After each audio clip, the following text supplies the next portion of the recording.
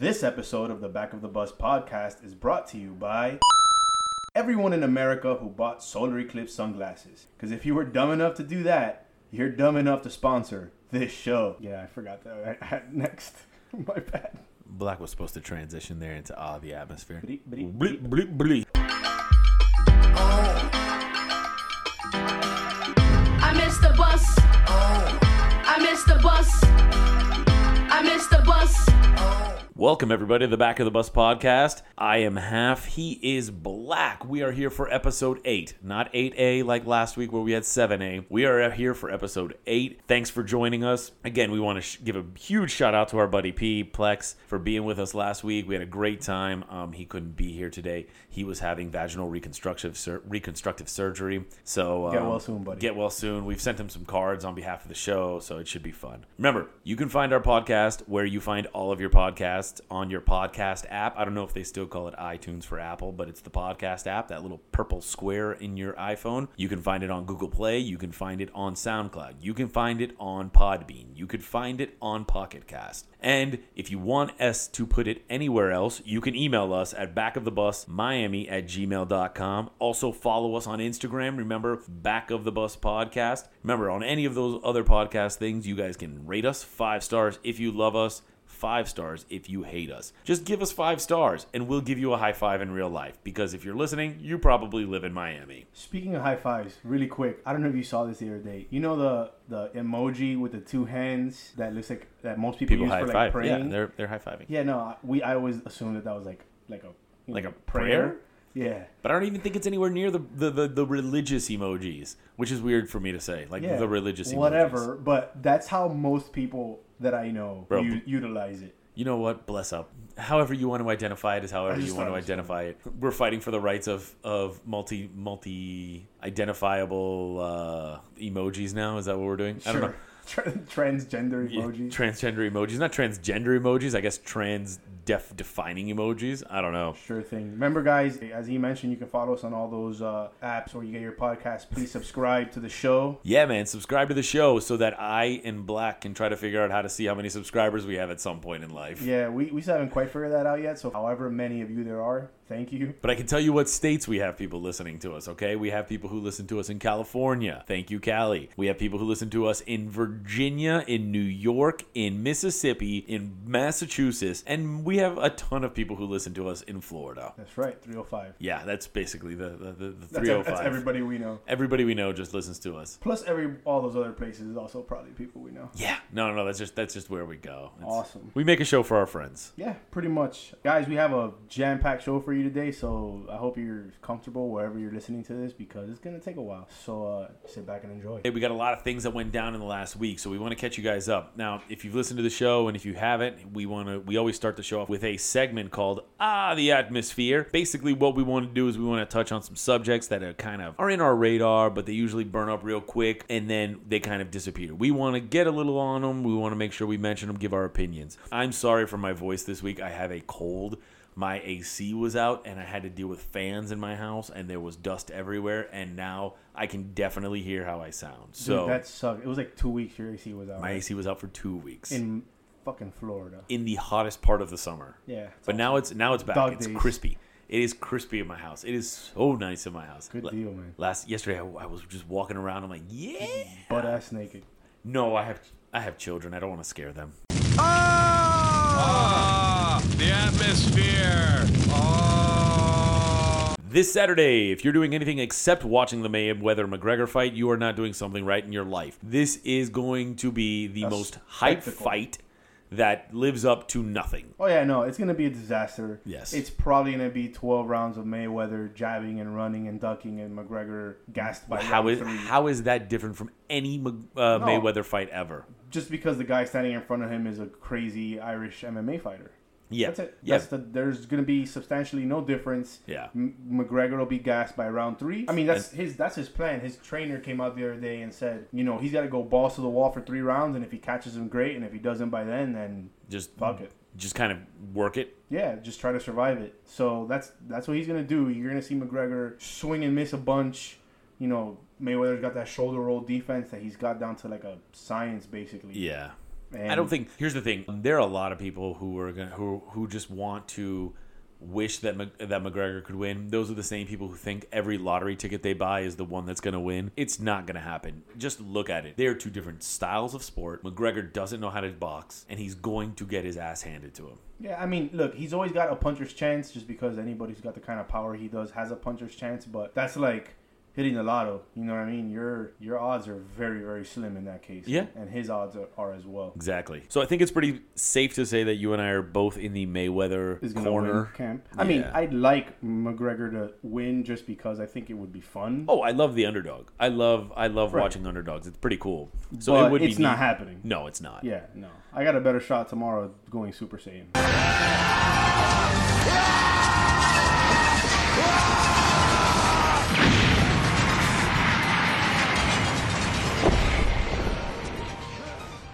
Yeah, so that's not happening. Your boy, ex-Yankee, lady killer Derek Jeter, is God. part of the ownership group of my Miami Marlins. That's right. It seems very fitting. Very fitting. I also find it really funny about Derek Jeter is that he helped buy this team that's in Alex Rodriguez's hometown. I know. It's awesome. It's kind of like a, That's one of the bigger middle fingers that people just aren't looking at. Yep.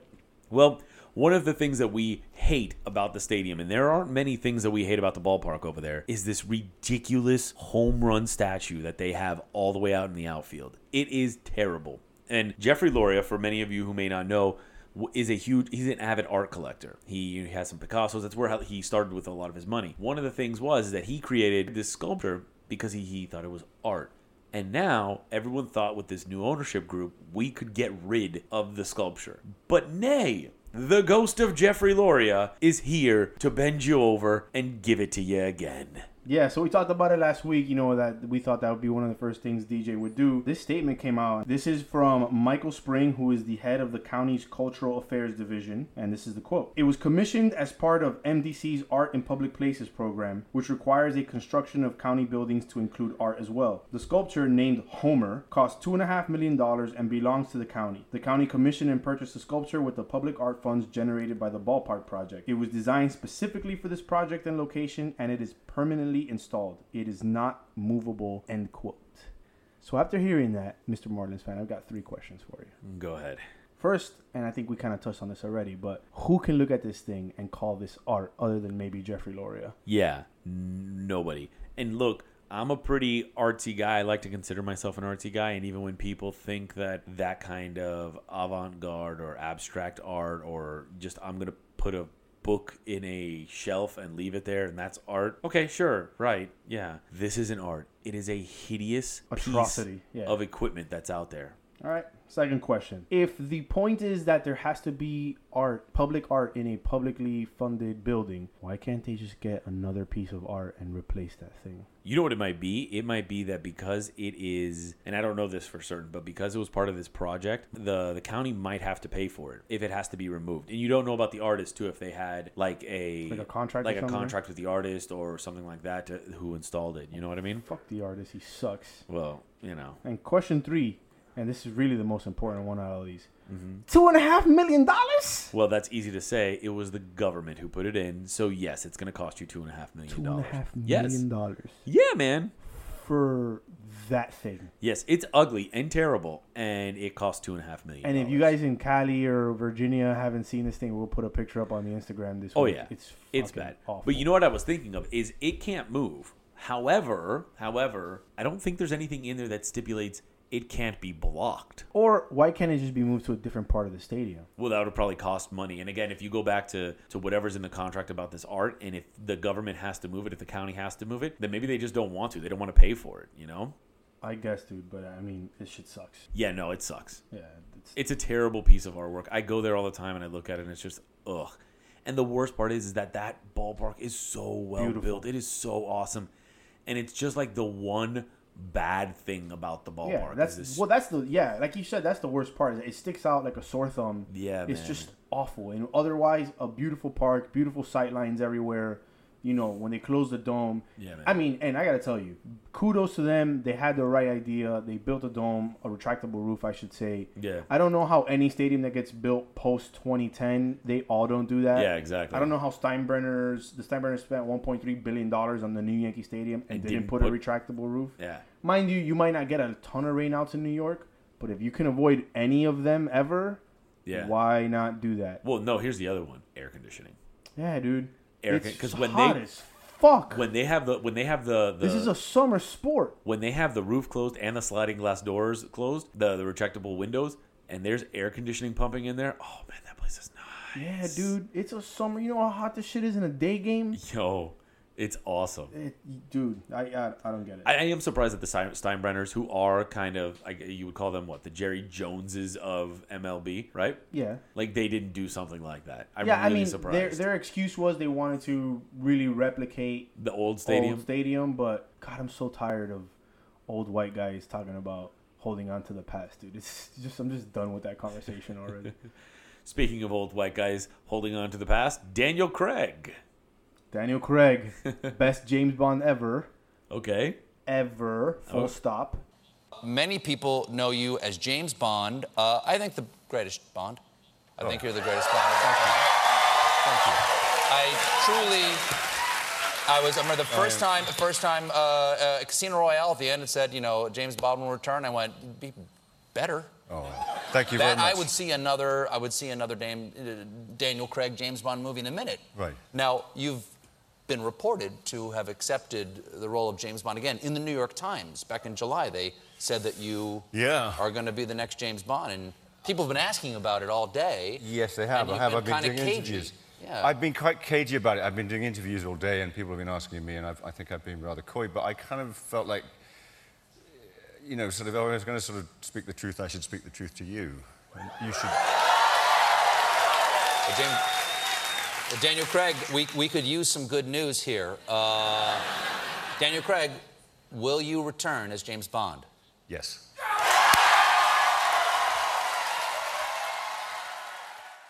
And he wants Adele to sing the lead song. Oh, yeah? He said that? Yeah, that's what I didn't hear that. He said he wanted Adele to lead the song. I mean, I don't blame her. The Skyfall song was fantastic. I have it on my Spotify. I listen to it all the time. Yeah? You know what? Here's the thing. I've never been a fan of any of the James Bond songs, ever. Oh, what? I have, man. all of the fucking, what's his face, Pierce Brosnan ones. Yeah? I have all of them on my Spotify. Like Goldfinger and everything? No, GoldenEye. GoldenEye, Tina Turner, GoldenEye. Yeah. Garbage, The World Is Not Enough. Wow. Sheryl Crow, Tomorrow Never Dies. Every time you say something, I'm losing more and more respect for you. That's right. The only one I don't have is Madonna, Die Another Day, because that movie sucked and that song sucked. I'm gonna admit something. Not a fan of James Bond. Yeah, I kind of figured that. Just don't care. Yeah, Plex either. Most people I know aren't. James, it never appealed to me. There was never a maybe it was because when I started watching James Bond, it was kind of the campy. Yeah, James Pierce Brosnan. All respect to him as an actor, but those movies did a lot to turn people off because they were over the top fake. He's got a wristwatch that turns into a hang glider off of that then shoots lasers, and they were out of control. That's the thing I've loved about the Daniel Craig ones. Is that they've kind of gone Bourne Supremacy, yeah, right? Dude. It's very gritty, down to earth. For the most part, except for Quantum of Solace, the plots have been pretty practical. Quantum of Solace was retarded, but they've been concrete, and you can kind of understand how they had real world application or whatever. Well, my favorite 007 anything was GoldenEye video game. Oh yeah, no, 100%. N64. 100%. Ooh, that was the best. That's the father of first person shooters by far. Oh yeah. That's what got everybody into first person shooting. And I sucked since back then, and I continue to suck now at first person shooters, except for Overwatch. I'm pretty nasty. GoldenEye was a shit, dude. Yeah. Speaking of movies, if he dies, he dies. Dolph Lundgren is rumored to be coming back for Creed 2. Well, he kind of tweeted a picture or a video of himself working out, saying he's getting ready for something big or whatever. So yeah, I mean that's pretty much everybody believes that he's coming back as Creed 2. Okay. I am. You don't think they're going to the well too many times for this? They did this for Creed, where Rocky was there, and now they're going for Ivan Drago. I think it depends on how they write the story. If he comes back as just a bad guy for this kid to beat up, I think that sucks. Well, yeah, what if he comes back and Rocky's the one who's training Creed and Drago's training some young Russian, and now they've got to fight each other? That would be more acceptable. I think it would be more interesting if Rocky dies and Creed and Drago starts training this kid. Okay. That would be a twist that we wouldn't see, that most people wouldn't see coming, and I think... But I mean, are the Rocky movies and the Creed movies in general, are they about twists? No, they're going to be pretty straightforward. Yeah, they're pretty straightforward. It's a boxing, it's overcoming boxing, and then the life with CTE. So that's basically what happens. So Drago made a monster baby who he's going to train. Basically. And he's going to kick Creed's ass for the first half of the movie, and then this kid will come back. And I liked Creed 1. I thought it was really good. I did. I enjoyed it. Creed 1 or Creed, whatever you want to call it. I enjoyed it. I thought it was good. I think Michael B. Jordan did a good job. Yeah. Everyone has to do that. Michael Jordan? Really? Yeah. Yeah. All right. Yeah, so I mean, I don't know. I'm pretty excited about it. I always appreciated Dolph Lundgren as Drago. The "If he dies, he dies" is one of my favorite movie quotes of all time. It's one of the greatest quotes of all time. Yeah, for sure. Exactly. And he delivers it so perfect. Yeah, speaking of people who delivered roles perfectly, Jared Leto and the Joker are apparently divorced. No. No. So Jared Leto will continue to play Joker for the mainline DC Universe movies, which is the next one's Suicide Squad 2 that he'll be in, and Gotham City Sirens. I don't know the order, but those are the next two he'll be in. But then they're doing this fucking weird thing where besides the mainline movies, they're doing these one-offs. I guess it's kind of like what Star Wars is doing with Rogue One and the Han Solo movie or whatever. So they're going to do a Joker origin story that's going to be set in the 1980s is the rumor, and it's going to have a different actor, and that will not be part of the mainline continuity. Okay. And I hate it. So basically DC is creating 3 timelines now. Yeah. Because they're going to do Flashpoint. Yeah. They're going to do whatever this is, and then your mainline continuity. Yeah, and then no clue what they're doing. And then the TV show continuity. Correct. And then the DC animated universe, which is their best universe by far. So what if you exclude the animated universe, right? Because you can't really get them into film with people, like with actual humans, without making it a little too campy and everything. But what if they're doing this on purpose? What if they're doing this on purpose because in 10 years they're going to bring them all together for an Infinite Crisis? Wow. That would be the kind of planning that would take. They have not shown the capacity to do that. Maybe this is all a Joss Whedon masterpiece contrivance, which, whatever, I mean, awesome. But I highly doubt it. I just don't have the confidence in them that they have the balls or the brains to pull that off. Because at this point, they're creating so many timelines and so many universes, right? They're creating so many universes that they need something to bring them together because people are just going to get confused. And that's one of the big things that happened with comics was that over time, you had all of these huge events and you had all of these huge different universes kind of interacting and people just got confused. So then they started to kind of whittle down. That's what DC did with 52. That's what Marvel did when they started destroying all the other universes and all that stuff. Then you go back and now they've got the Rebirth. They're wiping out some of the shit they did with 52 already. I don't know. Whatever. All I know is that how are you going to tell a Joker origin story when no one knows what the fuck Joker's origin is? He doesn't know what his origin is. Exactly. And I think it's better that his origin never gets told. mean, he says, sometimes I remember it one way, sometimes another. If I'm going to have a past, I prefer it to be multiple choice. So, it's like the Wolverine. When they did the Wolverine origin comics, they fucked it up. This is going to be more the same. And currently, mind you, in the Batman comic, in the main continuity, Batman sat in the Mobius chair, which gave him all knowledge of everything. And he asked the chair, who's the Joker? And the chair told him, it's not one person, it's 3 people. There hasn't been any kind of subsequent follow-up to that as of yet. But there's 3 Jokers. So what origin story are you going to tell in this movie?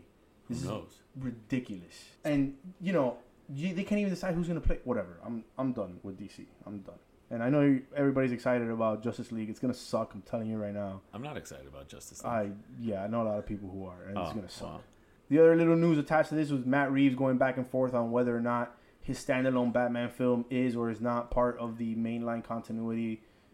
He still was kind of unclear about that. But I think he cleared it up today, though. He cleared it up today by saying, "Listen, guys, what he meant was that it is part of the DC overall universe. It's just that nobody else is going to be in it. It's going to be a Batman movie. It is not going to be a Batman with Wonder Woman popping her head in, or a Batman with Aquaman just throwing his trident around. It's just going to be a Batman movie." Gotcha. Which I understand because, listen, at this point in the game, a ton of the comic book movies have had crossovers, except for maybe Guardians because they're out there, But everywhere else, you've had people cross over already. You haven't had somebody have a solo movie in a long time. That's true.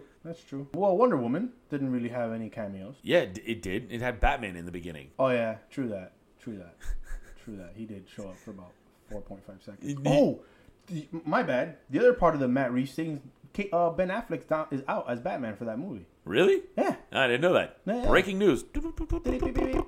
Yeah, he's out. Casey Affleck had kind of hinted about it and whatever, and then yesterday it was confirmed on the Hollywood Reporter that Ben Affleck is out as Batman for that Matt Reeves standalone Batman movie. I don't know if that means he's still in for the rest of the DC Universe movies. Fudge is going on over there at DC, man? It's a fucking train wreck on top of a car crash with a helicopter accident on top of it, and then somebody dropped like 9 tons of dynamite on that bitch. It sucks. It's like somebody got the DC Universe and they all sat in a room and they said, "Hey, let's do the opposite of Marvel." Yeah, dude, it's whatever. And I'm gonna tell you guys right now, I see a lot of shit on social media where anybody who attacks the DC Universe starts just getting called Marvel fanboys or whatever. I'm wearing a fucking Batman t-shirt.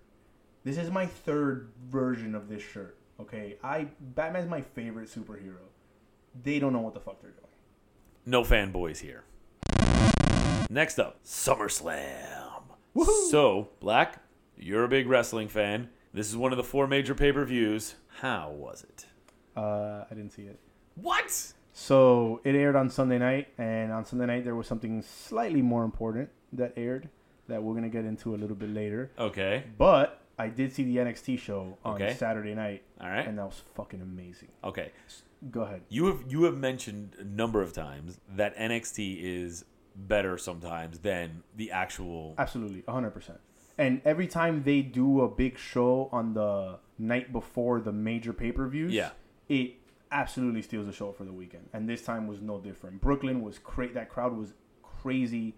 The thing that they do really well with that show is that they always kick off with a great match to get the crowd amped for the rest of the night. And then every match that you see, you're like, oh, best match of the night. And then the next one happens, and you're like, well, that one just topped the one before. And you just keep going. And it's by the end of it, the one that happened 4 matches ago, you're like, oh, it's kind of crappy compared to these last 2. But it was still an amazing match. And that's how this card played out. I'm not going to get into the names of everybody, except the one match I will tell you, if you have some time to go back and watch, is the women's championship match between Asuka, who's a Japanese import, and Ember Moon, her finisher is a flipping Stone Cold Stunner off the top rope. So you're on the ground. Okay. And she somersaults down and then grabs you and stuns you as she's coming down. She's athletic as fuck. And those two just put on a terrific match. They told a great story in the ring. My girls were here, and they're big Ember Moon fans, and they were crying by the end of that match because of all the near falls and the kickouts, and every time they thought she was gonna win, and it was intense, dude. Oh man, great match, dude. Great match. Yes, I have successfully passed on my passion to the next generation. It's over. Good. I won. It was a great show. I haven't been to a live NXT show. They film at Full Sail in Orlando, so I'm dying to go up there for a weekend, and especially to one of these like major live event shows. I really, really, really want to get there. So, and the girls are dying to go, so I'm trying to work on that. But nice. NXT was great. All right.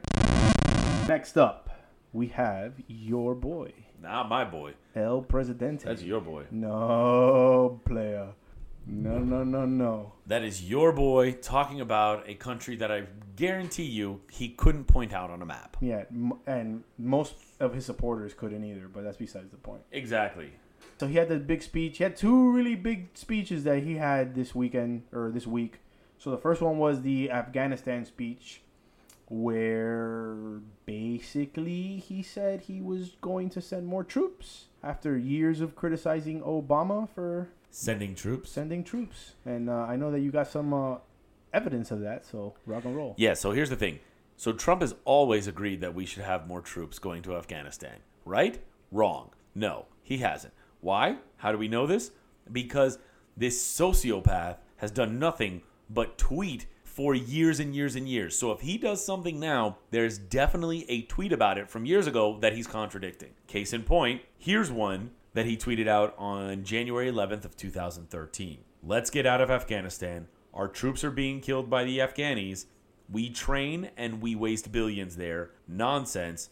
Rebuild the USA. Oh, but it doesn't end there. Here's another one from 2013. Do not allow our very stupid leaders to sign a deal that keeps us in Afghanistan through 2024. With all costs by USA. Make America great. And as late as 2015, a suicide bomber has just killed U.S. troops in Afghanistan. When will our leaders get tough and smart? We are being led to slaughter. So clearly, Trump has always wanted to put more troops in Afghanistan and said so, right? Nope. No. Here's what's going on. Trump just got rid of the last nationalist, really, in his inner circle with Steve Bannon. Now, this is less of an America first point of view and more of a worldly point of view. Sending troops over there. Steve Bannon never wanted to send troops over there. He was against it, and I would assume that Trump is probably against it too, because he's very much a nationalist. He very much wanted to. Yeah, no, there's money behind this somewhere. Somebody somewhere said, "Hey, we're losing money by not deploying more people over there," and since they don't actually give a shit about lives, and all they give a shit is their pockets, they're doing this. Well, I wouldn't say that. I would also tell you that some of the people that are closer to Trump now are military guys. You have Mattis, you have Kelly. Like these guys are. Listen, put bullets in their head and we'll ask questions later, you know? Gotcha. So it's what it's going to do is it's going to rile up his base, the base that wanted him to focus on America and focus on infrastructure and focus on the wall or whatever the hell he wanted to focus on. Then they're going to start saying, why aren't you looking at us? We need to be more America first. Let make America great again kind of thing. It's ridiculous, but... That's not all that we had this week, because then he went to Phoenix. And yes, he went to Phoenix. And he held this rally, which he called huge, which numerous sites and individual people... Huge. It's the biggest ever. Have debunked and said that the crowd was actually pretty tiny for one of his rallies. He went and he doubled down on his trying to frame the events of Charlottesville as it was a dual-sided affair as far as who was guilty of the stuff that happened there, including Heather Heyer's death. You know, he just kind of went full steam on it. Really disheartening that none of the leaders in Congress or in the Senate had the nerve to kind of come out and say, dude, like, enough is enough. I saw a bit from Paul Ryan today where he said that censuring him and turning it into a bipartisan food fight would demean the issue. No, asshole. Telling him that what he said is wrong would not demean the issue. It would focus on the issue.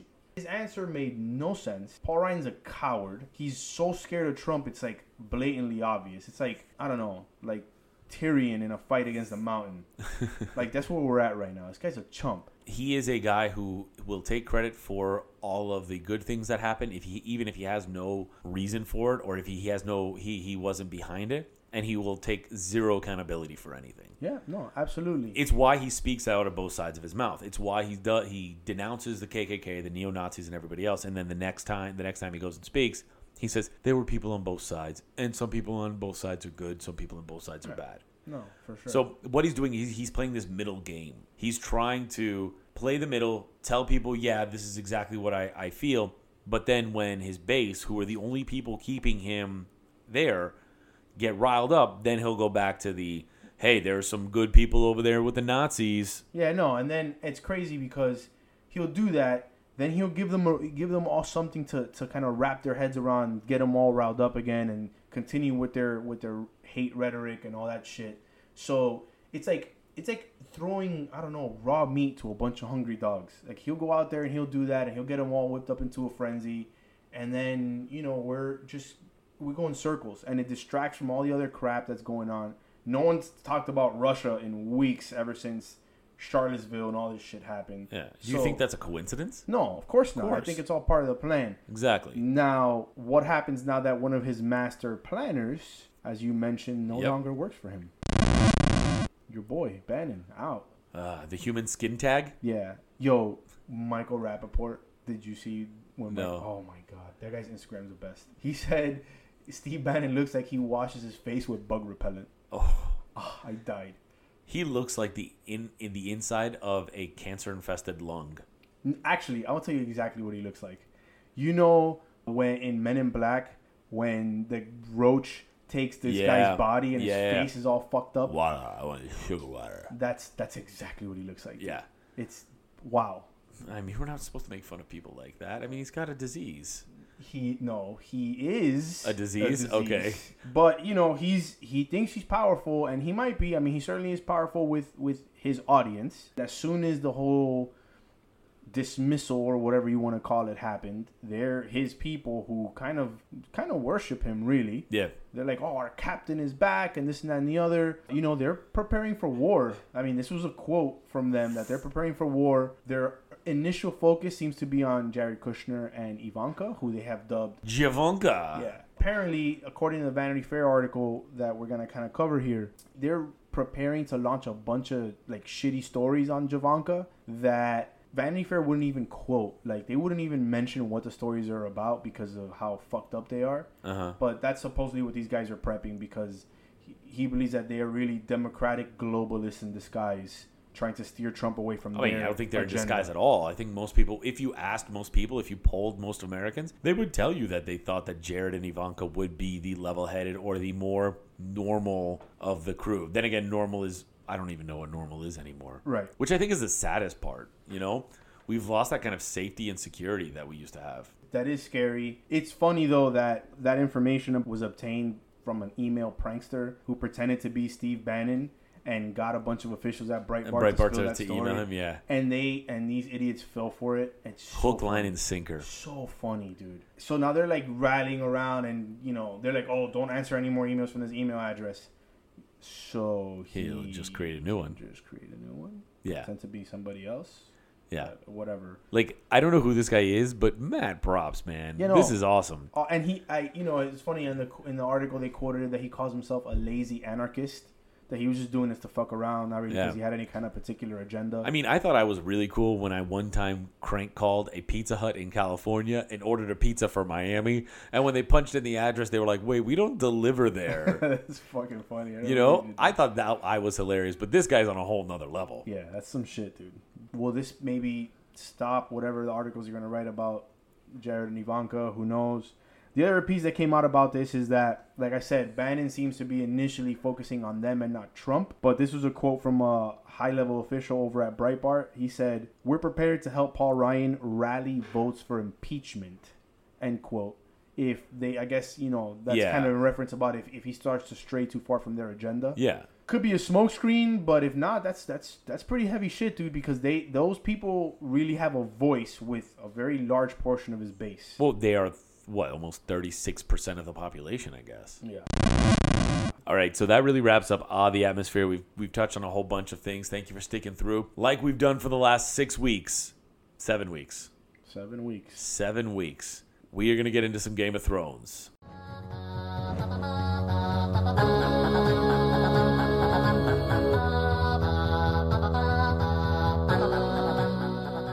We got one more week, and then we'll get back to kind of the show as it's normally initially planned. Exactly. But this is too big of a thing to not cover, so we're going to get into it. Exactly. So, first and foremost, last week's episode, we had taken a poll on who would die beyond the wall. And I told you and Plex you were both right. You had Thoros, Beric, and Tormund dying. How excited were you when you saw Tormund being, almost taken into that lake? I mean, I wasn't, because I really like him, and I want to see him and Brienne's monster babies. Yeah. But I like to win, especially against Plex. And Plex had Thoros, Hound, and Beric. So, when I told you both were right, you both were right because you both had Thoros. Yeah. I mean, I think that was an easy call. He was the most dispensable character in the group. Well, no, except for the sled shirts. No, well, you know what? I don't think he was the most dispensable. I think he was one of those. He's the one who makes it more real now. Because now he's not around to bring anybody back. Yeah, they can't come back now. Good call. They're there for, that's it. Done. Yeah, I think the Hound said it. He was telling Beric, Thoros is gone. This is your last life. Exactly. We're going to get into a lot of this stuff. First, we'll start over in Winterfell, right? Yeah. Arya and Sansa. So they're arguing. We have a little bit of a different opinion on this, right? Black seems to think that this is ridiculous and nonsense. I seem to think that it is nonsense and ridiculous. Good call. You're welcome. Good call. So, why are they both, despite training and experience, falling for the tactics of mother flipping Littlefinger? That, to me, is the most inexplicable aspect of this storyline. Sansa Stark has, you see her during this same season ably leading everything that's going on in Winterfell since Jon left. Yes. She's talking about putting leather on the armor. She's making sure they're supplied for the winter. You see her falling into the role that she spent. And becoming a leader. Right. All this time, all the shit she suffered was to get her prepared for this moment. Exactly. And she's acting admirably, very capably. She trained under the tutelage of crazy-ass Littlefinger. She's repeated several times, I understand Littlefinger. I know Littlefinger. Littlefinger can't be trusted. So what the fuck what is your problem? And then the other one...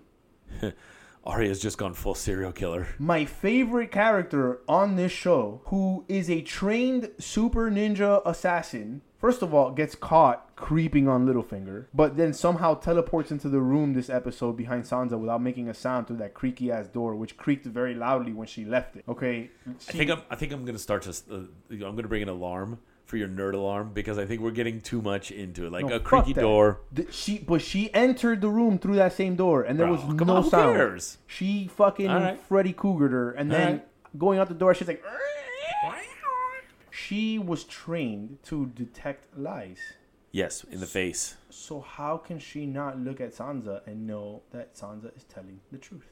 Maybe she did. She's not fucking acting like it because she just basically threatened to kill her. She handed her the knife. She told her she could take her face. With the faces, I can choose. I can become someone else. Speak in their voice. Live in their skin. I could even become you.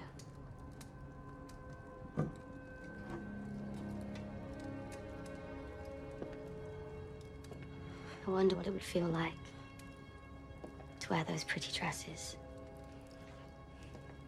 To be the Lady of Winterfell. All I'd need to find out is your face.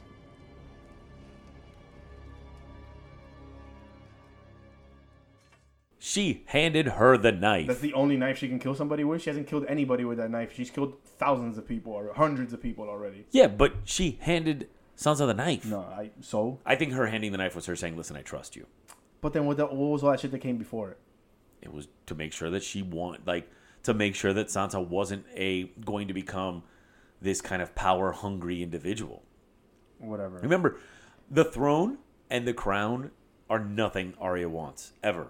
No, she doesn't want that at all. But she very fiercely wants to protect Jon. She does. She will protect Jon. This seems to be her singular motivation right now. Yeah. So this whole thing is because she thinks Sansa wants to dethrone, replace whatever the fuck she thinks that she's going to do to Jon. And I understand that. And here's another the other main question about this is all of this doubt and mistrust they have with each other could be solved with one conversation with Bran. Yeah. Where he at? Bran? Yeah. He's sitting at the tree, just getting high all the time.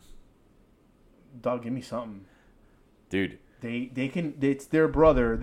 Arya could basically have gone to him with the letter. You're absolutely right. Hey, explain this. I think we're asking too much from the show. Honestly, because, listen, these are questions we've been... Dude, he's a psychic fucking war mutant. These are questions we've been asking since the beginning. Like, we were asking these questions of, why doesn't Bran just, if he knows everything, why doesn't he just tell everybody everything? And then you said maybe Bran is avoiding all of this because he knows how it's going to play out and he knows that it needs to play out this way.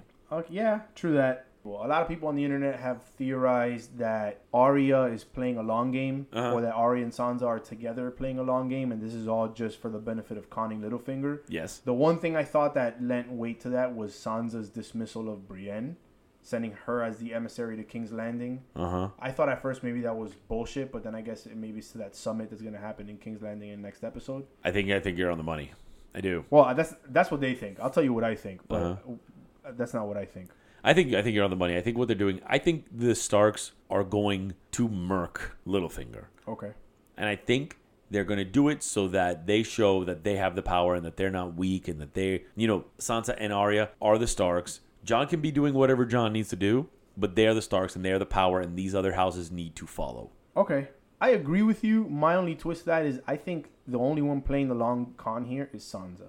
I think Arya is actually falling for this stupidity, and Sansa is the one orchestrating this maneuver so that she can set Littlefinger, so she can get Littlefinger to trust her and think that she's falling into his web, so she can position him in a way where she can expose him to everybody else, so she doesn't lose the support of the Vale. Of course. So she doesn't lose the other Northern Lords that he seems to have in his pocket. I think she's the one playing the long game, and I think we're going to come out of this with a newfound respect for her. Uh-huh. And so is Arya. And I think once Arya realizes that, that's when their forces will align, and then the true domination of the North by them really begins. And then, yeah. Yeah, and then they start tearing shit apart. So that's basically the stuff that's been going on in Winterfell. Before we get to the happenings north of the Wall, where's your boy Grey Worm at, man? He is working on his cunnilingus techniques. With a bunch of dudes? Unsullied? I guess. At an empty Casterly Rock? I guess so. I have no idea, but they're coming back because they'll be they show them in the preview. But so here's my thing. Here's my thing about maybe they were just taking a long walk. Are they gonna march from Casterly Rock to Dragonstone to then march to King's Landing? That'd be stupid. Especially, depending on how they fuck with time. But we'll get to that in a second. So here's my question. Dany has just flew the Three Dragons a rather long way. Yes. To get north of the Wall. Yes, from Dragonstone to Eastwatch. So couldn't she have, once the Unsullied took Casterly Rock and that whole shit happened and they're there and there's no instructions and presumably no ravens being sent back and forth because we haven't heard about any communication. Couldn't she just have hopped on Drogon, taken a quick trip, Casterly Rock, holler at her boy, kind of give him some direction and head back? She had already roasted all of the opposing forces in between her and them in the loot train attack. So this is a war you're fighting, dude. How are you conducting this so poorly? Like, this is your entire infantry. They have no instruction, no direction. They're trapped by opposing naval forces, ostensibly. What are you doing? Yeah, I think there are questions that those questions aren't going to be answered, and they just, they're going to be kind of these just dumb moves. Why did they do these things? And the worst part is that because there's no motivation behind it, because we know that they could have done them, that it just becomes more annoying, and then the show just becomes less, not watchable, but the show just becomes, kind of a pain in the ass, because that they're doing these things for story. They're not doing these things because they're the smart thing to do. They're not looking at the war and thinking, oh man, what would somebody really be doing during this war? They're looking at the war and saying, okay, how do we get from this plot point to the next plot point? All right, so then that kind of, I was gonna ask you this later, but we're at a good spot for it now. So I guess my first part is I'm starting to come around to your thinking about the lazy writing. Yes. But my challenge is it lazy writing in the sense that, why is it lazy? Is it because they're just tired of doing the show? Are they maybe just missing George's guidance since now they're so far away from the source material? Are there budget constraints? How do we know that it wasn't HBO who told them just do 13 more episodes and not the showrunners? No, you're absolutely right. It could be all of these. It really could. So you could have that because George is off. We think finishing the last book, the next book. Hopefully, we'll see that he's not around to give them any ideas or anything. You could also say that HBO gave them the 13 episodes, and now they're trying to cram what they wanted to into the 13 episodes. Yeah, so they've got to speed up time. So when you know you have a certain number of episodes left or a couple hours of television left to film, and you've got to tell this story, you've got to speed up time to tell this story. So her going over there, maybe if they had more episodes, her going over to Casterly Rock after, But they didn't have to show it. She could have just said it. There could have been 2 lines of dialogue. Hey, so I just got back from... Yeah. They could have shown her landing the dragon, and where were you? Oh, I just went to holler at Grey Worm real quick. Let him know, start marching home. I think whatever. I think at that point maybe you lose some of the lag of information that we've become accustomed to, right? So we've become accustomed to there not being a lot of communication between over long distances of land, right? Yeah, but she's got dragons. She changes the game. And then I think the bigger issue is that because of these missing bits of information, you start to get the sense that a lot of these characters, like what my beef is up north in Winterfell, and in this situation, they're acting way out of character. You spent 6.5 seasons building these characters and their tendencies and their personalities, and then they're doing shit that just they wouldn't do. Arya wouldn't attack Sansa this hard about this letter because she'd get it. Sansa wouldn't be afraid of this letter because it's not like that shit was hidden. Robb and Kat and Maester Luwin and all of the Northern Lords marched north as a result of that letter. You know what I mean? So she wouldn't be so terrified of it. Dany wouldn't just leave her entire infantry just stranded at fucking Casterly Rock, but then fly north later to go do the shit that we'll get to for no reason. Well, maybe she got information from them, and maybe somebody there ran all the way over to Dragonstone and said, "Hey, we good." Great One picked one of the Unsullied, said, "Yo, you're the fastest. Run your ass back home." Exactly, and they told Dany, "Hey, we good. We're just coming back." Gotcha. And then she was like, "All right, cool guys, just hit me up when you get here." Gotcha. All right. I mean, we'll see. Tweet, then checking out John's Instagram. I wonder what he's doing now. Oh my God, he's so hot. Do you think he likes me? He's always taking pictures of snow. Speaking of Dany, she had a couple of interesting scenes with Tyrion during this episode. Yes. The first one was where they were discussing the succession plan. Right after they were discussing, whether Cersei has a trap laid out for them next episode and whatever. So I guess bigger issue is Tyrion stupid? Have we overestimated him all this time? He might be. Because is that the time that you want to talk about that right now? I mean, yeah. Why? Because she needs to understand. I think what he was trying to do when he was talking to her about the succession is he was trying to level with her and give her kind of a seriousness of what is happening, Because he's absolutely right. Any leadership is great when the leader's there. But the true test of a leader is the legacy. And after that, if Dany has nobody to leave the legacy to, or if she's not building anybody up to be that next person that's second in line, the whole thing is pointless. For example, Dany can't have kids, which we think we know for a fact she can't have kids, right? Because she tells everybody she can't have kids. How do we ensure your vision endures? After you break the wheel, how do we make sure it stays broken? You want to know who sits on the Iron Throne after I'm dead? Is that it? You say you can't have children, but there are other ways of choosing a successor. Who the hell's going to be next? And here's the bigger question. If she's not training anybody or building somebody up to be next, then when she dies, you have all of this shit again. That's all fine and dandy, but Dany hit it right on the head. Win first. We will discuss the succession after I wear the crown.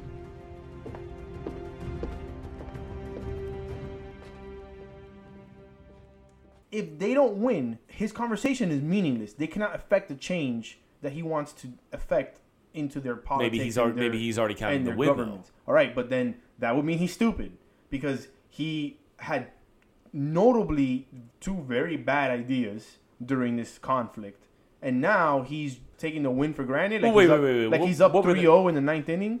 What were the two bad ideas? Because he had one. No. He had Casterly Rock. No, go back. It was his idea to go beyond the wall. He goes, what if we can prove it to Cersei or some shit? We're gonna get the soundbite. Cersei thinks the army of the dead is nothing but a story, made up by wet nurses to frighten children. What if we prove her wrong? I don't think she'll come see the dead at my invitation. So bring the dead to her.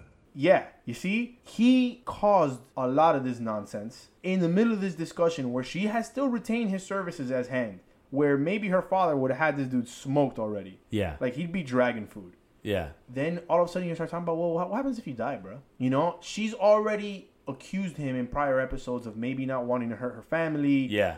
She's subtly hinted that maybe he's a double agent. And now you're talking about what happens if you die. It's just bad timing. It's just, this is the part he's supposed to be good at. if you want to say that the other shit happened because he's no good at warfare, but he's good at politics, this is the part you're supposed to be good at. And he's acting a fool. I mean, or shacking a fool. He's good at drinking and knowing things. Maybe he's not good at strategic planning. And speaking of which, why hasn't he suggested already to Danny that her and John just get married? It would have nixed the necessity for her to take this trip up north, right? Because they were just married, and now they're king and queen, and now our powers combine. We're Captain Planet, and they run roughshod through everybody. Okay. So why wouldn't he have suggested that? Is he in love with Danny? No, I don't think he's in love with Danny. I think what's happening is he just doesn't want to put that on her. She needs to choose, and maybe he sees it now that she's in love with him, but maybe she was just smitten. I don't know, dude.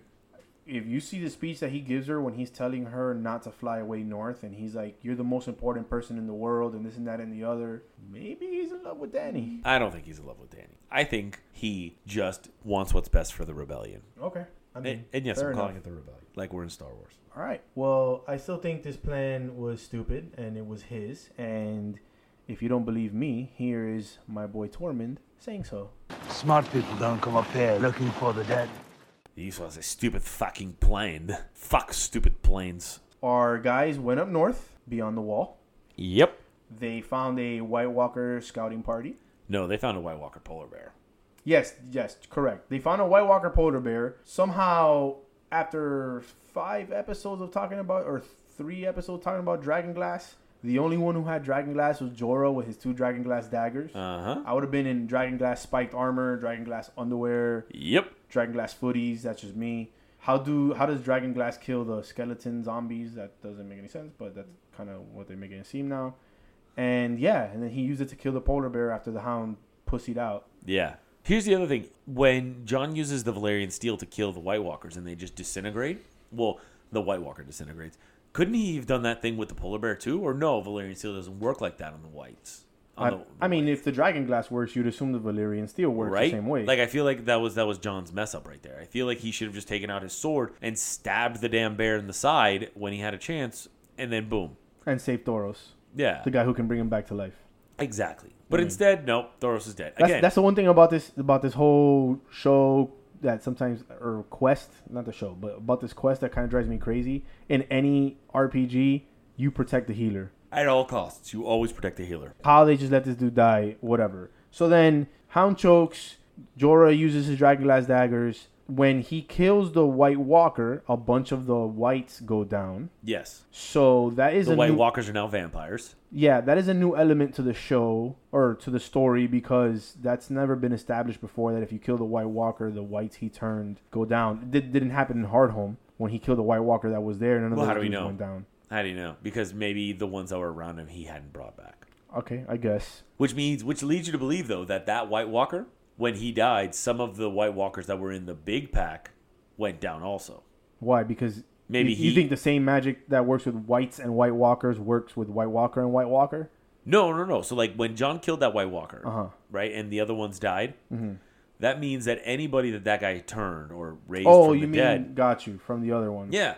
So what if that guy was... Or maybe there's a proximity to that? I don't know. I don't know. They didn't explain that because, lazy writing. So they run across the scouting party. That shit happens. They capture one because one of them apparently wasn't turned by that guy. Yeah. So now they got their... Again, good for the plot. Yeah. Now they got their guy. The big guys, the big army shows up. They surround them on that lake, whatever, yakety smackety, all this shit happens. Fucking the hound starts tossing rocks. Yeah, that shit was ridiculous. And then Viserion comes in.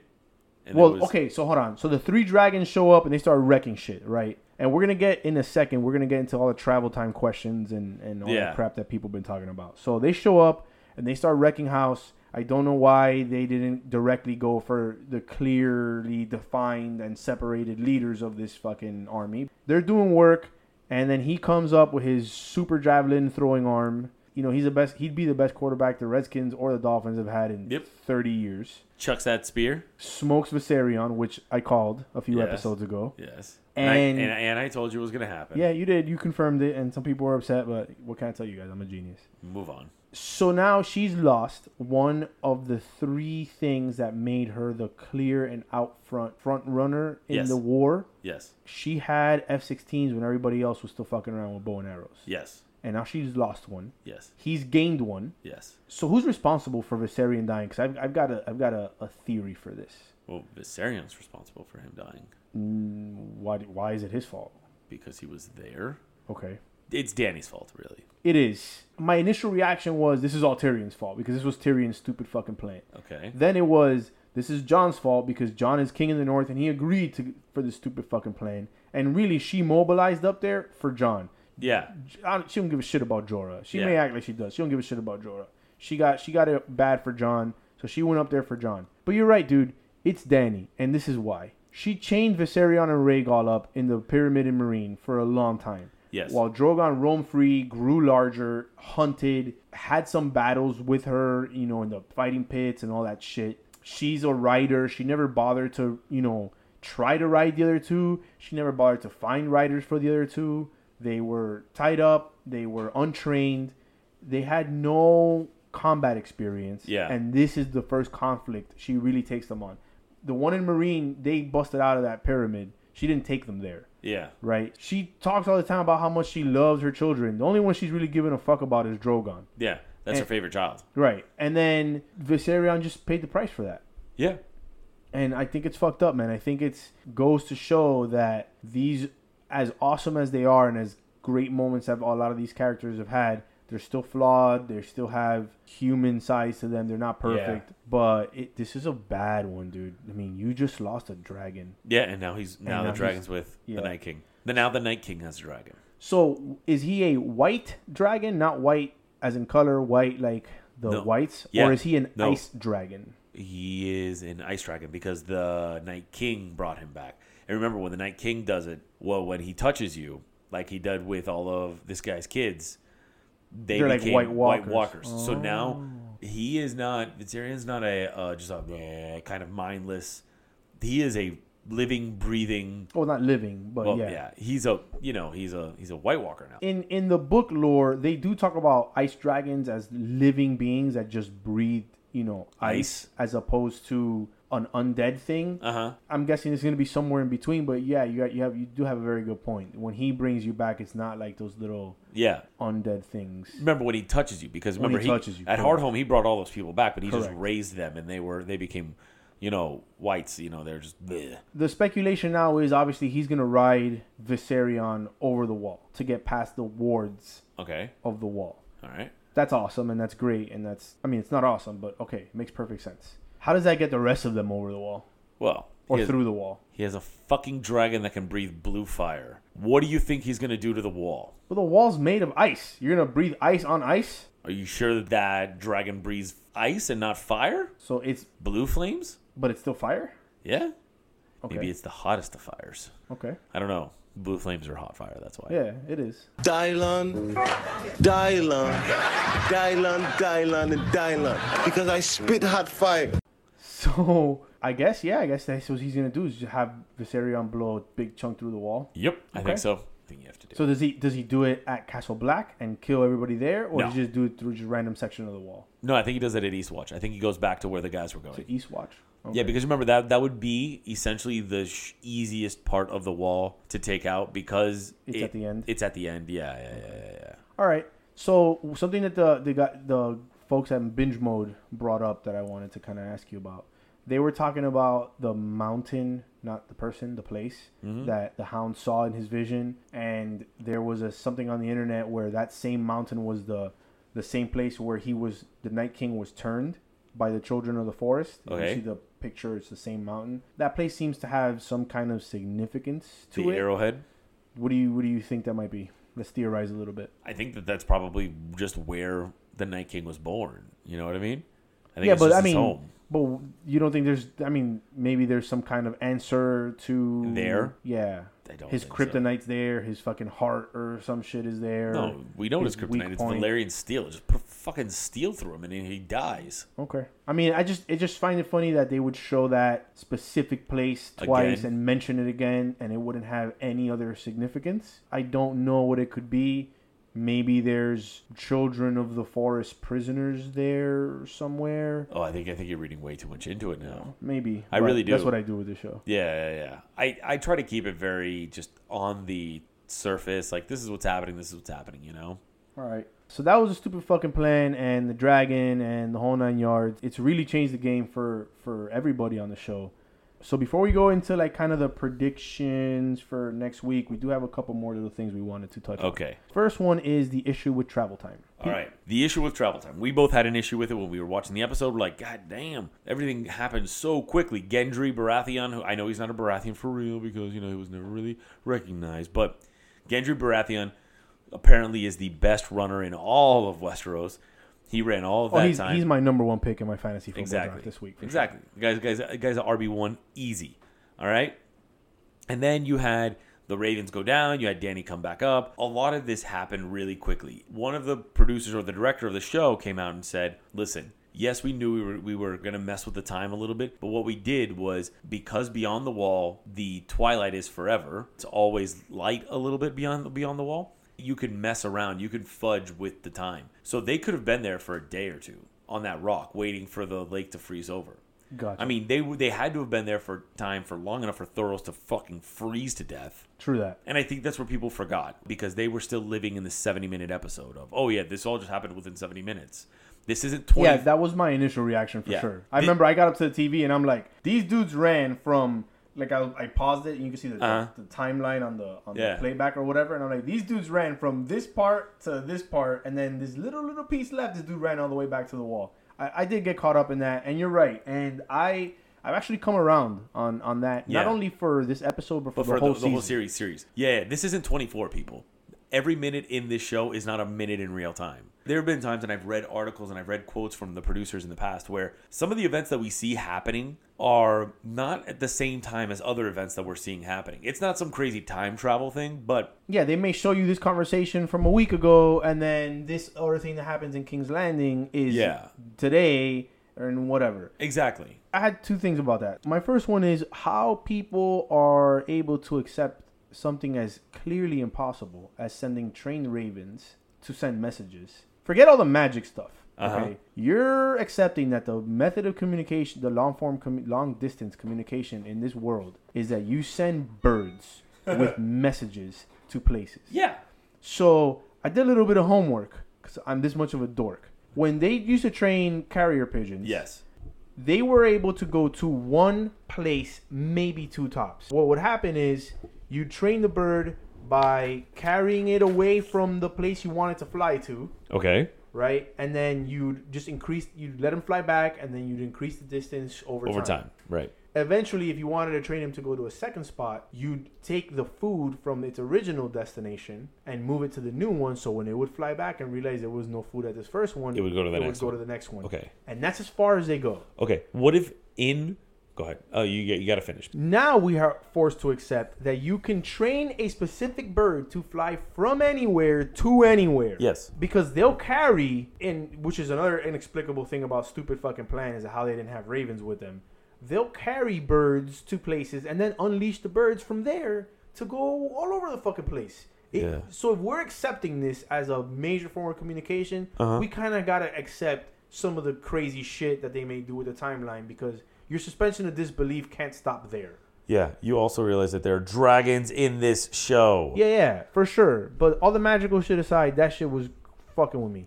And then I saw this thing on Reddit, which was awesome. He broke it down. And to give you guys kind of the Cliff Notes version, he said that ravens will fly about 50 miles an hour. So based on that speed and the estimated distance between Dragonstone and Eastwatch, it would take them about 2 days to get there.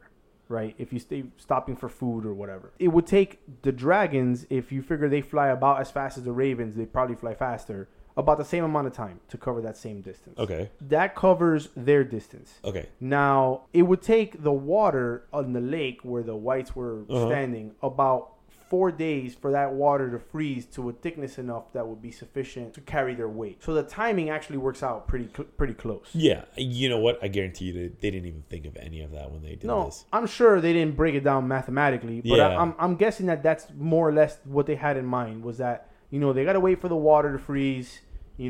That's why they made it a point of showing the hound throwing the rock and the water freezing and shit in that. Yeah. And that's how all these messages were able to go back and forth. I mean, kudos to that guy for going through the trouble of doing all these estimates and breaking that shit down. I just wanted to mention Nerd that. alert. Yeah, no, he's awesome. I I've never been on Reddit before until today. That dude's awesome. I don't know how you follow somebody on Reddit, but if that is possible, I'm gonna follow that dude from now on. You're hilarious. That's awesome. So What a man. There what a you man, go. What a man. What All a right. mighty good man. All right.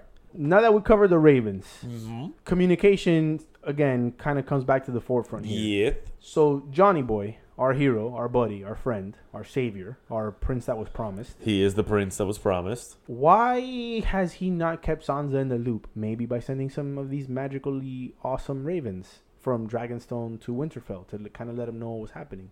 She said in the show, I haven't heard from Jon in weeks. Why hasn't he been doing that? This is your home. You're the king of the North. You make a big deal about not wanting to bend the knee. Why would he not keep her at least informed of the goings on? Do you think maybe Littlefinger's been intercepting said ravens? No. You think he's just been I think he's just negligent? been busy. Yeah, I think he's been really busy. Okay. Another thing I saw on the internet a lot were people talking about that they assumed, and I did too when I was watching it, that Rhaegal would swoop down and save Jon at some point during that battle instead of what ended up happening. So that kind of ties us back to what we talked about earlier with Viserion, about how right? they're not trained. He took off. If you see right when Viserion gets hit, Rhaegal just flies away. He kind of bitches out. I mean, I don't know another way to say it. And he flies away. That just goes back to the fact that she was negligent in her duty on preparing these dragons for this war. She just assumed, oh, they're dragons. They breathe fire. We win. Oh my God! What if Jon starts riding Rhaegal? Oh, that's happening. You know how there was always this rumor that Tyrion was also a Targaryen, a or Targaryen, whatever. and that's why there were the three of them. What if Tyrion was never meant to be a Targaryen? He's not, and it was Jon and Dany who were gonna have two, each a dragon, and then the Night King was gonna have a dragon. Yeah. And then there we go. Now you have two dragons versus one. Oh my God. Oh yeah, Jon's riding Rhaegal. That is 100%. I'm telling you, you take that to the bank. Okay. You can bet your mortgage on it. Yeah. But I thought it would happen now, and I was kind of surprised. So then what we did see was Cold Hands make his Benjen doing what Benjen does. Just swoop in for that last save. Except this time he sacrificed his life. He does. A good friend of mine actually suggested this to me when she said that. But you remember in the beginning, you heard this quote by Sansa in the trailers for the season. You heard this quote by Sansa.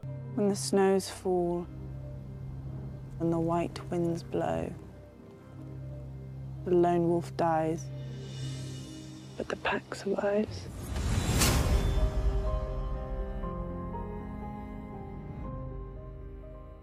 Her theory is that Benjen is the lone wolf that dies so that the pack can survive. Okay. And I told her I'd steal it, so I stole it. Thanks. I think that was a good call. Yeah. He came in, got the save, Mariano Rivera style, and Jon made it back. And then he subsequently bent the knee to Dany on the boat. Well, he didn't bend anything. Well, he said he would, but he couldn't because of whatever. Well, here's why that doesn't make any sense. She just agreed to back you in the war. She said she understood. She said she knew now that she had to see it and all this crap. She's seen the scars. She knows that they weren't lying about you sacrificing whatever. She's bought in. She's Team Jon. She's already there. Why do you need to bend the knee? Yeah. I think it's kind of like when a girl says, I love you, and you have to say something back. Thanks. Nah. Let's go win this war now. Nah. Or, okay, I love you too. Marry me. Not, I'm going to be subservient to you now. It doesn't make any sense to the story. This whole time, and she asked him, what about those people you swore allegiance to? This whole time, his argument was, I can't because the Northern Lords aren't going to follow you. What the fuck do they think is going to change? Does he think is going to change now? Well, maybe are you not remembering the conversation he had with Tormund? Like Tormund said that that Mance Raider, how many people had to die because he wouldn't bend the knee. How many times has Jon heard this fucking season? Your how pride, many people have to die yeah. because of your pride? Right. That's and so fantastic. in the end, look. But I've never thought this was because of his pride. I thought this was because he thinks he'd lose the North. No, I think this now it becomes this. I think, well, essentially he may have lost the North regardless to Sansa. You know what I mean? But I think he is now understanding that it's very tough being a leader, and that if he bends the knee, you know, she gave him what he asked for, and he's like, all right, cool. If you're gonna do that, then yeah, I'll bend the knee. You know what I mean? Yeah, I guess I thought that was a bad call. Okay. So to wrap up just on this episode before we get into the predictions for next week, there were a lot of, despite my mixed feelings on the episode, there were a lot of cool moments, especially in the beginning with all these cool character conversations. When these guys were talking. Beric and Jon had a real deep, kind of dark conversation about the price and the burden they carry and this and that and the other. If you want to hear some great coverage on that, definitely check out this week's Binge Mode episode. Yeah. Like, it was awesome. There was this one spot where Mallory Rubin is talking about it and you can hear her choking up. It was pretty intense. So they had a great conversation. The Jon and Jorah bit when Jon offers him Longclaw was a long time coming. You know, you seem to be puzzled about that. What's that face for? It was dumb. Jon's like, here, have a sword. And Jorah's like, nah, man, now you have no swords. Like, you need a sword, bro. Well, yeah, but besides that, I mean, I think it was just the right thing to do. It's his dad's sword. He had to offer it, just like Jorah had to turn it down. Jon's like, here, have this sword. And Jorah's like thinking, I'm not going to give you my dragonglass daggers. No. Yeah, true that. You also had the Hound. Oh, and then he tells him, I changed the hilt to be a wolf. I hope you don't mind. His dad did. Then you had the Hound and the Brotherhood guys ranking on Gendry. Oh, man, that was hilarious. I heard the word whinging for the first time, which was awesome. I'm not whinging. You're whinging. Yeah, your mouth is moving and you're complaining about something. You're whinging. Yeah, that was great. The Hound MVP dialogue. Oh, yeah. Episode, far. Yeah. When he throws that stone and it lands on the lake and it just skids and he just goes, fuck. Or when he says the Lord, all the lords I've met have been cunts. I don't see why the Lord of Light should be any different. It was fantastic. Him and Tormund together, that was the best. We got to play this bit right here because this was so fucking awesome by Tormund. You want to suck my dick, is that it? Dick? Cock. Ah, dick. I like it. Bet you do. No, it's pussy for me. I have a beauty waiting for me back in Winterfell. If I ever get back there. Yellow hair, blue eyes, tallest woman you've ever seen. Almost as tall as you. Brienne of Tarth. You know her? You're with Brienne of fucking Tarth. Well, not with her yet. But I see the way she looks at me. How does she look at you? Like she wants to carve you up and eat your liver? You do know her. We've met. I want to make babies with her.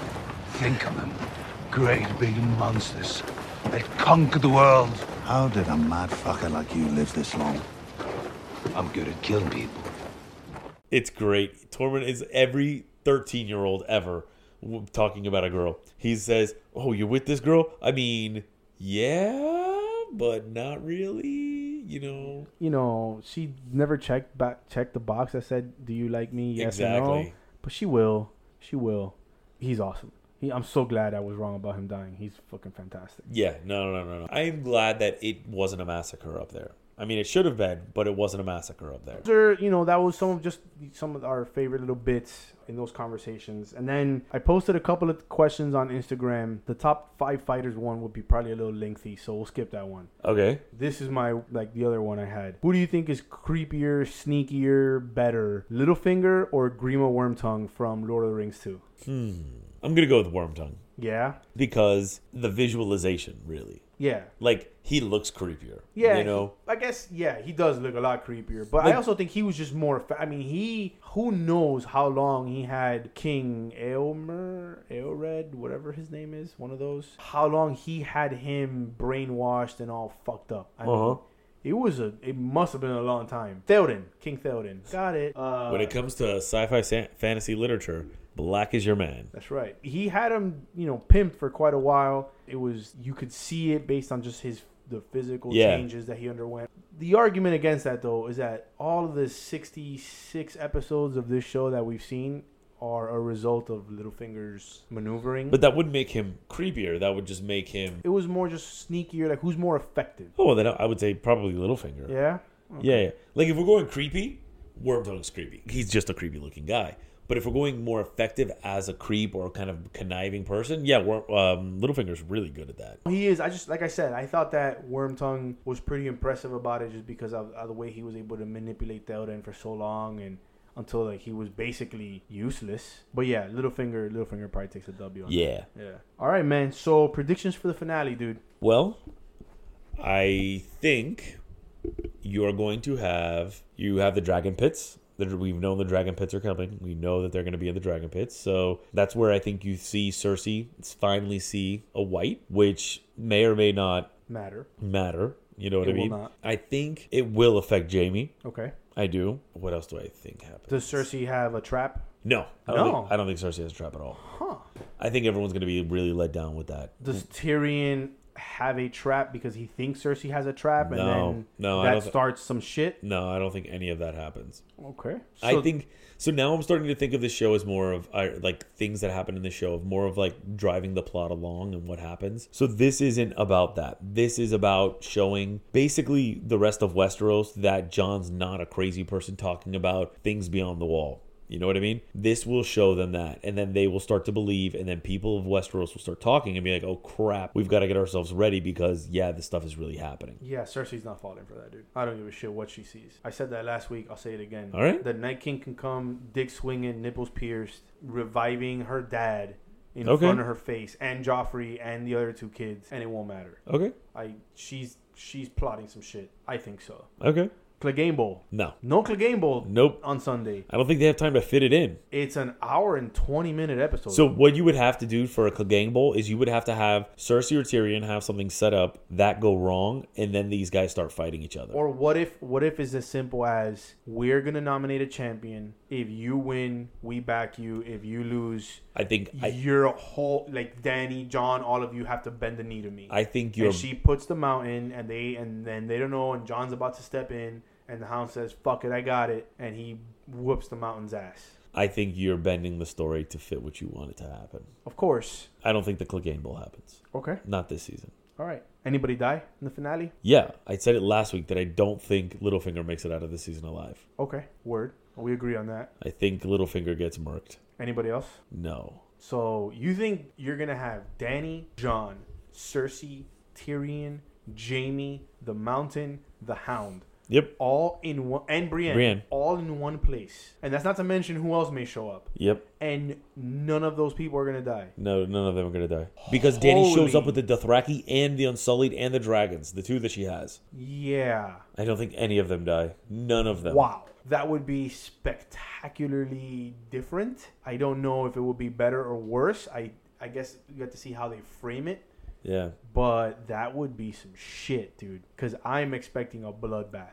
No, it's not going to be a bloodbath at all. I think they saved the deaths from last week to have a bunch this week. No, I don't think there's going to be deaths this week. All I think you get Littlefinger finally meeting his match, which is why I think Arya and Sansa have been working together, and that's it. Okay, that's it. Do you think that this mysterious invitation that was sent out to King's Landing, like the one that Sansa got, you think maybe they were smart enough to send one to the Citadel, and maybe the Archmaester shows up so that he can now believe it also? I just had that thought. Man, that would have been a good idea, but I don't think they did it. No. No, I don't think they did it. Fucking stupid people. I don't think they did it at all. All right, so then the most important question is: are you gonna sack up and are we gonna watch the finale together? Or not? If my fantasy football draft is over, yes, I will be here and we can watch it together. Ooh. Or you can come to my house and we can watch it. And we can spoon. Or we can come to my house and we can watch it. We can sit on the couch and just. Woo. Exactly, but we can watch it together. Yes, it'll be great. Yeah. I can't believe it's over, man. So we're definitely gonna do a show for after the finale, and we'll cover it in detail. Kind of like we did today. I hope you guys enjoyed today's show. We kind of tried to get a little more in depth in some of these things. Forgive my nerdiness. You are super nerdy. I will tell you that. And it's weird because you're the white guy. Yeah, I know. But whatever, it happens. And you're the Dominican. I know. Definitely be on the lookout for that finale episode. There was one more thing I was going to ask you guys, and if you guys want to send the feedback out on the Instagram or in the email. There's a theory floating around right now. I don't think we're going to get the answer to by the finale, so I think we've got time for this after the season's over, where a lot of people believe Bran is the Night King. So if you guys kind of want to hear a smaller, condensed show, like one of those study sessions we've teased a couple of times, where we talk about that theory and what it states and what its premise is, and maybe debunk it if I don't believe it, or kind of support it if I do. Hit us up on the Instagram or on the email address. Instagram is at Back of the Bus Podcast, and the email address is backofthebusmiami@gmail.com, and hit me up and let me know if you want to hear that. Yes, send us emails. And guess what? We're going to be creating a Twitter real soon, so we're going to give you that handle so you guys can follow us there. Remember, you can always find this show on iTunes or your podcast app on your iPhones, on Google Play, on Pocket Cast. You can find the latest episode on SoundCloud because we're not paying for a professional SoundCloud account, so we only have so many minutes that we can put up. So every new episode deletes the last episode. Yeah. So all new episodes will be on SoundCloud also. And you can check us out on Podbean. So make sure you guys check us out, rate us, subscribe us. Remember, 5 stars if you love us, 5 stars if you hate us. Also, if you guys want to sponsor a show, email us at backofthebusmiami@gmail.com. Let us know what your company's about or what you want to sponsor us. Yeah, just tell us what you want us to say. And we'll say tell it. us what you want us to say and Venmo us some cash, and we're good to go, man. Got it, for sure. All right? All right, man. Thanks for everybody for listening. Have a good weekend. Enjoy Game of Thrones finale, and we'll see you next week. Peace out. Go McGregor. Maybe the Lord of Light could help us. Maybe. I mean, you have to pray to somebody because this shit's not working, dude. Not Visceron, though. Oh, no. Rest in peace, Viserion. Called it. You're such a scumbag.